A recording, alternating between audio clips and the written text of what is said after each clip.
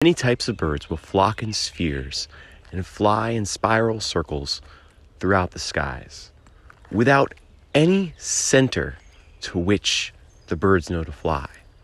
There is no physical point which they are flying around, yet they somehow manage to maintain their equilibrium shape. Scientists think that this is likely because that as every bird gets out of the circle, they try to find their way back in to that mythical center that doesn't really exist. Astrology, in many ways, is, to me, the ether mind of humanity moving in the same way that flock of birds around mythical centerpieces that have been there throughout a good portion of history because they're up in the sky for us to look at. These centers and create stories that we have brought into our own world and are so inundated within our culture, both on a material and physical level that we can see, and in terms of our collective unconscious in ways that we're probably not even aware. The stories of the stars are something that is deeply written into our histories and culture. And while, the literal realness of the effects of the planets on our actions, the realness of the stories that they have created for humanity in the past and the present cannot be denied. So that brings us to Gemini season this year. And I'm nicknaming this one Gems of Genius because Gemini is the sign of genius. It's the sign of massive intelligence moving very quickly in all directions and all paces. But before I talk about the sun moving into Gemini and this season. So before going forward and talking about Gemini season and some of the great things that are happening there, like the eclipse portal and Mercury going into retrograde, which I think is a great thing. And, Jupiter just continuing to be in Pisces, which is awesome. I want to go back and talk about that ingress when it entered Pisces on May 13th, because this was good timing for me to go back out. It had been 2 weeks since I got my vaccine. It was karaoke night. And so I was super excited to go back out, and I get out there, and I knew it was Jupiter entering Pisces. So I was like, all right, good omens. So I get out to the bar and I find out there that the CDC had changed their guidance. So everything's like opening up again. And then just since then, it's just been constant, just opening up and people going back out and Zumba without masks. So it was just one of those instances where the astrology just really dramatically lined up with the reality of the situation and the story. And, it's just this time where everyone, like, things are open again. The oceans are open. We're back in we're all fish again, able to swim towards each other. That's what I think of when I think Jupiter being in Pisces now. And it's a little bit of a interesting omen because Jupiter is going to leave Pisces at the end of the summer, but it's there for all Gemini season. And I just wanted to mention it because it was such a big moment. And, I think that energy is going to continue through. So in the background of all this, we have, this big expansive energy of Jupiter, which has been so constrained in being the same signs as Saturn and sort of signs that, it's not as good of a fit for its energy. Jupiter is ruled by Pisces, and therefore, it's a really good fit. They work together really well. Jupiter's really large and expansive, and you have an ocean, which is also really large and expansive. Gemini is the sign of the twins. It's the sign of yes and, the sign of frequent and fast communication. It's a mutable air. Mutable meaning changeable, and air is kind of the most changeable element to begin with. So I think of tornadoes and fast flowing wonderful breezes off the coast that on a hot day, and I think of sandstorms and just big massive areas of airflow that are changing. And in the Northeast we have a lot of like unpredictable weather, so I think about that too. And it's moving into the summer, right? So we have spring and summer. Here in where I am, it really starts to feel like summer early June. So Gemini is May 20th to about June 20th, depending on the year. And it's that change from, it's a little warm and it's hot some days, to being like, by the end of it, it's hot all the time. And I think of like the twins as kind of being like spring and summer, kind of holding hands and one leading into the next. And Gemini energy is its best when it's a yes and. So when it comes to the big story, which is the sun, the big thing that's being shined the light on now, to really focus on yes and as opposed to either or. Libra is another sign of duality. I'm a Libra, and I have very strong Libra placement in my chart, being a Libra rising and Venus in Libra. So I think about duality a lot, and I was thinking about the difference between the duality of Libra and the duality of Gemini. And Libra seeks to like balance two things that are kind of opposing forces, where Gemini, they're not necessarily opposing forces, but they're forces that maybe, they're things that exist together, that come in pairs, that could be opposing or could work together. And they're not necessarily different. Like in Libra, you're trying to balance like the light and the dark, and maybe like patience versus versus like getting to it and making action happen, right? Like just, all the different dichotomies that we exist between, and trying to find a balance between the two, where there's a spectrum and you're trying to find a middle. As opposed to Gemini, I think a lot of times you have two things that could be at odds with each other, or they could work together. And so coming into this, I think we're all going to be coming in with a lot of new ideas and a lot of different things that we've been like doing and working on. And, like I've been really focused on my permaculture garden, making an orchard and growing things. And that's been my like pandemic project. And I don't think anyone else needed to do that. And I think it's great. I'm sure I'm not the only one who did. And I think it's cool that other people did. And it's cool what other people's pandemic projects were. And I think when we come back together, it's good to like be like, rather than trying to force our ideas into other people, see it as like a yes and like, yeah, like I did this and like your thing's cool. Because I think there's gonna be a lot of people coming out of this who have been, sitting on their hands thinking about how the world should be, because, it wasn't perfect before by any means. And, it's exciting things to open up again, but, they can be better. Now, Mercury is also in Gemini, which is a great place for us. This should be a great sign that people are celebrating, but everyone's worried about this silly thing called Mercury retrograde, which I think is just in part of our culture that is unable to stop just for a second, and the fear of something that makes us stop, which is all Mercury retrograde is. It's like stopping and going back and like thinking about something and, sticking with something a little bit longer, like sitting in the stick, like the stickiness of it, letting your mud settle. As like, the Book of Tao would say, like it's not a bad thing to sit and think and stop and move backwards and correct things a little bit and like rewrite and like fix things. And that's all Mercury retrograde means.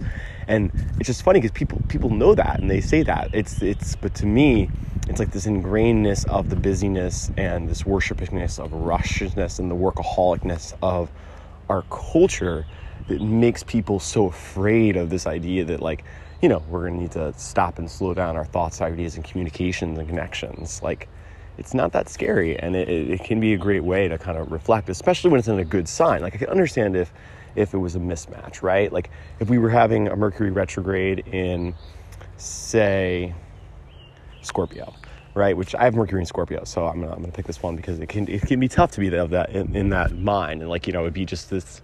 It's a lot of deep, dark thoughts and thinking about like the real things that matter in life that are important, like death and life and rebirth. But, it can be really heavy. So like having that for like an extended period of time where you're going over it, I could see being difficult. But this is Mercury in Gemini. This is where Mercury is in its home, and it's like lit up by the sun, and Venus is going to be there for some time. So it's, to me, this is all good. There aren't really that many negative aspects to it. From Neptune, you have Neptune in Pisces, which is a square, but you also have positive aspects from Saturn, and that's a good match where you have Saturn in Aquarius, air and Mercury in Gemini. So do not be afraid of Mercury in retrograde.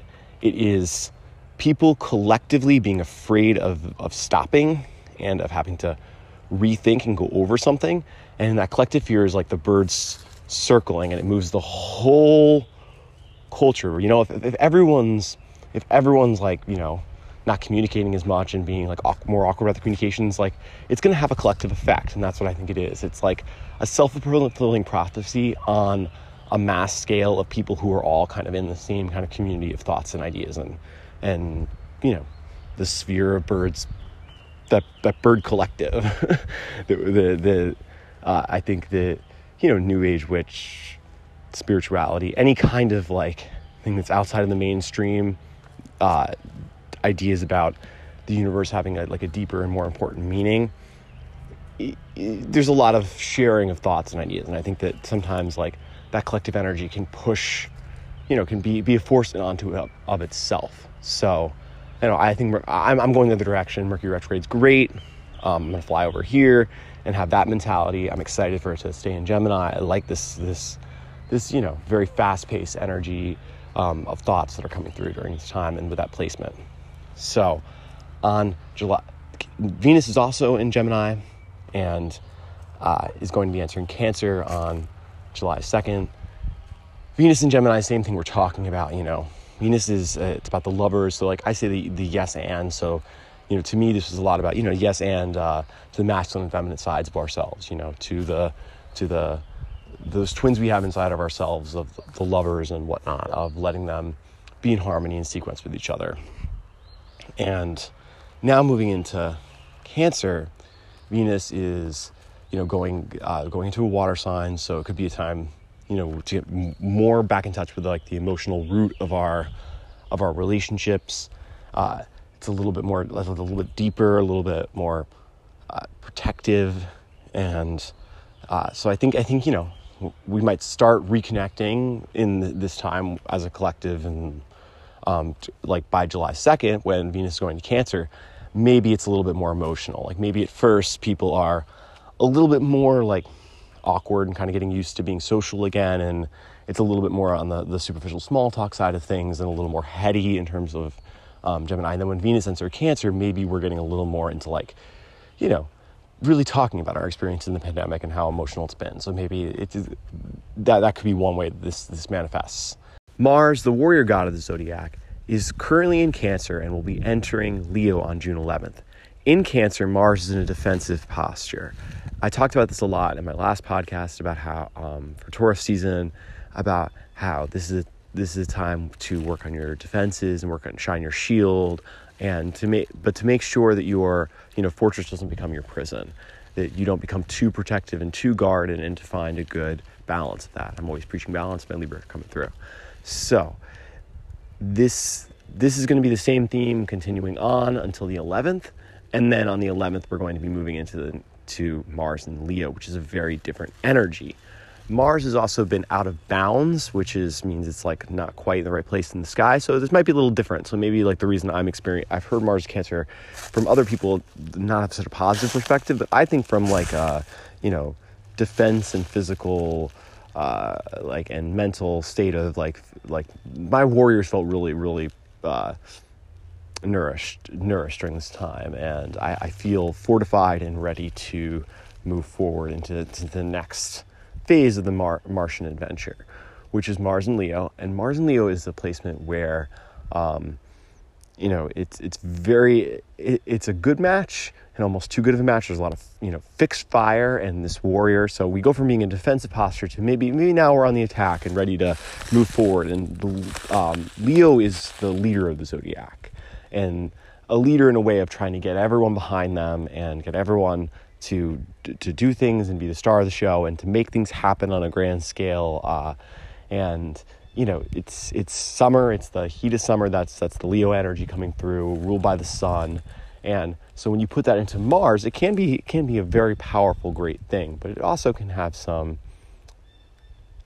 negativity or possibility for negativity of having so much fire put into the warrior. So as opposed to being worried about becoming too defensive a posture and becoming too much guarded in our own little worlds, I think that now the worry might be for people to be a little bit too forceful in their own leadership. And it'll be interesting to see in this next time after we have our first phase of things opening, and then on the 3rd we talked about Venus entering Cancer, so we're moving into being maybe a little more emotionally open about our personal experiences. And I see, and then I see on the 11th, maybe this is a time where people are more ready to kind of lead forward in their bigger visions and their warrior god energy to what they want to see happen in good and bad ways and interesting and new ways. So who knows what's going to happen? But I definitely, I could see like big movements where people are leading for change in all kinds of different directions. And I think it's a good time to, harness that energy, but in moderation. So for me personally, I'm going to be, watching my need to like charismatically, I pull people to my side always, or to be, to try to overlead. I don't think that's really a word, but maybe I'll make it one. But just being mindful of that capacity during this time to become too much of a leader and force my will onto other people. And, going back to my theme of yes, and it comes from the Gemini. I think that's the key, is focusing on this idea of like, okay, I want to lead this way, you want to lead that way, but we're not actually going different directions, and actually if we're both walking the exact same path, we're going to trip on each other. So you walk over there and I'll walk over here, and we'll both walk, west, but kind of on our own zigzaggy path. We don't need to have anyone necessarily be the leader, because, not everyone can be the leader. And, I think it's a big problem in our society, where it's like everyone has this need to be the leader and you're expected to have an opinion on everything. Like, yeah. So those are the main changes in terms of the planetary placement. It was a little shorter. We still have all our big players in terms of the outer planets. Uranus and Taurus, I still see as this change in the way that people look at food and look at the way they sustain themselves and look at farming and look at practices with animals, for good and bad. Uranus is radical change. It's like an upheaval to the structure. It's something unexpected. It's surprises. It's innovation. It's, the idea that the solution kind of coming out of nowhere and just or a problem just coming out of nowhere. That's all Uranus. So thinking about that in terms of the Earth, I think we're going to see this continued theme for good and bad. And I'm leaning into the good by thinking about new unconventional ways to eat and sustain myself. I've been eating a lot of dandelions recently, and I've been making violet tea, which is pretty cool. It like has a really hydrating effect on your body.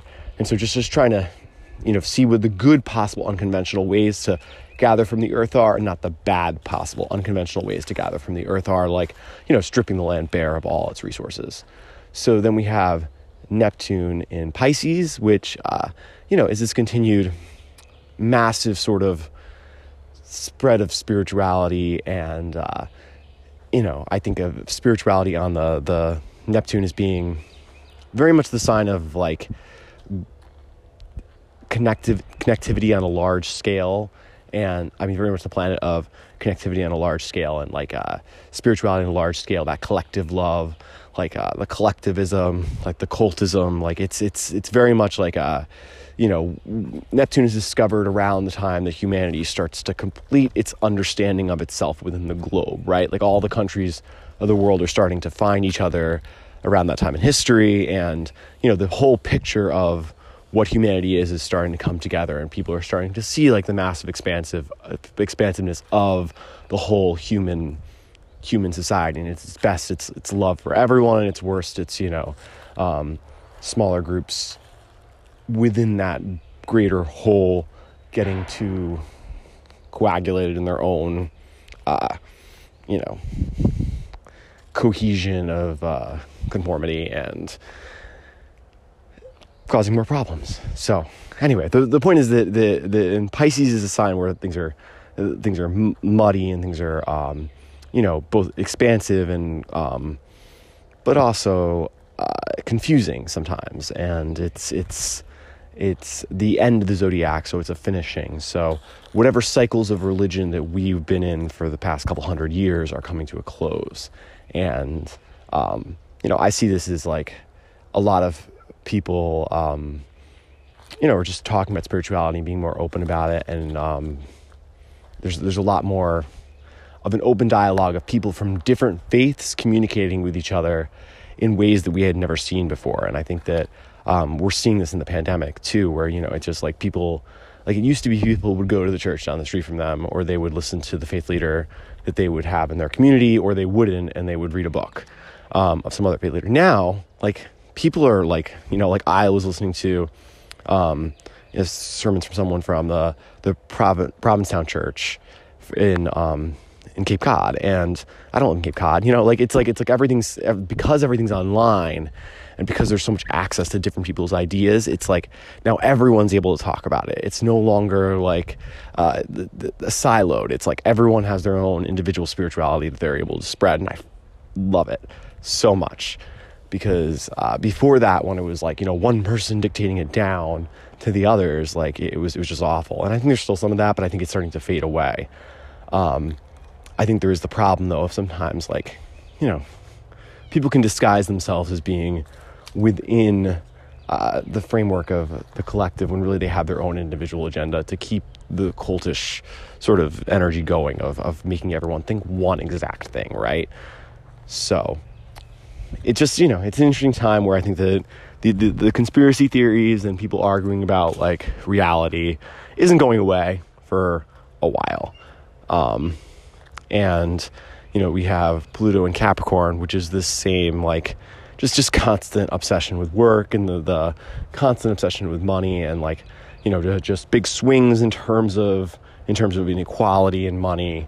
Capricorn's like, you know, the mountain goes the mountain, and, you know, we're constantly all like on drastically different parts of the mountain, like, right? Like, so the Pluto version of the Capricorn mountain is like really exaggerated, cartoonish vertical peaks that, like, you know, some people are standing way above other people, and people are constantly tumbling down the mountain because they've, you know, lost their savings in something, or like the economy crashes, and people are constantly like being lifted up for no good or bad reason. It just happens, you know, they invest in the right thing, or they're in the right place in the right time. And like our economy is just, it's just, you know, it's very like, I feel like it's very tied into this Pluto and Capricorn, which is, it's going to be there for a while, of this sort of, you know, massive inequalities in the sort of the, because Capricorn is the time of year we're trying to store things, right? Like, I think of it as like the stored wealth, right? As opposed to, like, you know, you have different kinds of wealth. You have like strawberries like in your hand that you can eat. That's one kind of wealth. Then you have a different kind of wealth, which is the kind of wealth you store away for the winter. And that's kind of that's the energy in terms of the agrarian calendar that Capricorn manifests. And so, you know, it's just going to, a lot of these themes are continuing. And, you know, the next big thing to talk about besides is the eclipse, which is super, super exciting. And I'm not going to talk about it as much here as I'd want to originally, because I feel like I want to do a whole different podcast on it around when it comes. And I feel like there's going to be a lot of collective energy and a lot of things I'm thinking about, and a lot of things I'm planning in terms of this big flower moon eclipse, which is coming on the 26th of May. So it is a full moon eclipse in Sagittarius, and it's really exciting for me because my moon is in Sagittarius. So moon in Sagittarius is, you know, it's like I think of it as a perfect time to be a seeker, right? And the full moon is out. It's a perfect time to be that centaur going through the Sagittarian forest, looking for the meaning of life by night and it's just that comfort in being in the dark quest for knowledge, right? Like that's what I think of when I think of my moon in Sagittarius. And it's like I think of the moon as just a very positive placement. No matter where it is, it's always going to be something like good in your chart. It's like your secret superpower. And you know, I think of mine as being that ability to be very calm in like the darkest of times, and the calm in solitude, and to be able to, you know, like have that strength, and like in, you know, in the continued quest for knowledge and peace and your own personal journey. It's a very individualistic sign. It's a sign like that if you're going to follow your individualistic path and be a unique individual in this person, people will question you. And I think it's a Sagittarius energy that is unafraid to be questioned and is willing to use its mutable wildfire to dazzle and explain to everyone why their bladed path through the forest is the best. At least that's the positive sign of Sagittarius. So that's our full moon eclipse on the 26th, and I'm super excited for it. I think it's going to be a great time where the ether energy is going to be really positive, and it's the flower moon. And when you think about the Algonquin moons or the traditional moons of North America tied into the agrarian culture, which the first peoples here really used, and then were so effective that Europeans used, and there's some versions of them in Europe as well. But there's some debate about a lot of them, right? Like there's the moon in March is the full moon, worm moon, but actually not the full worm moon, because earthworms aren't native to North America.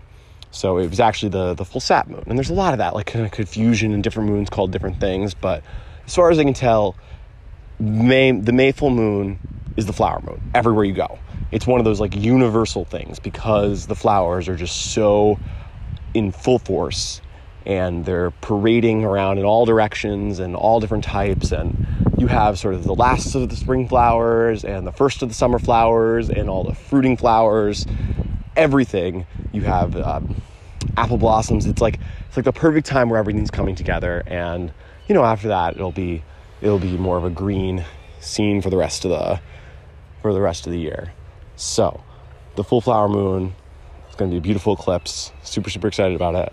And I hope that if you're listening, you take a chance to take whatever I say and it onto something else that you're doing in the theme of Gemini season, and leave whatever doesn't serve you, and just have the best day, and really get out there and enjoy the world opening up again. So much love to everybody.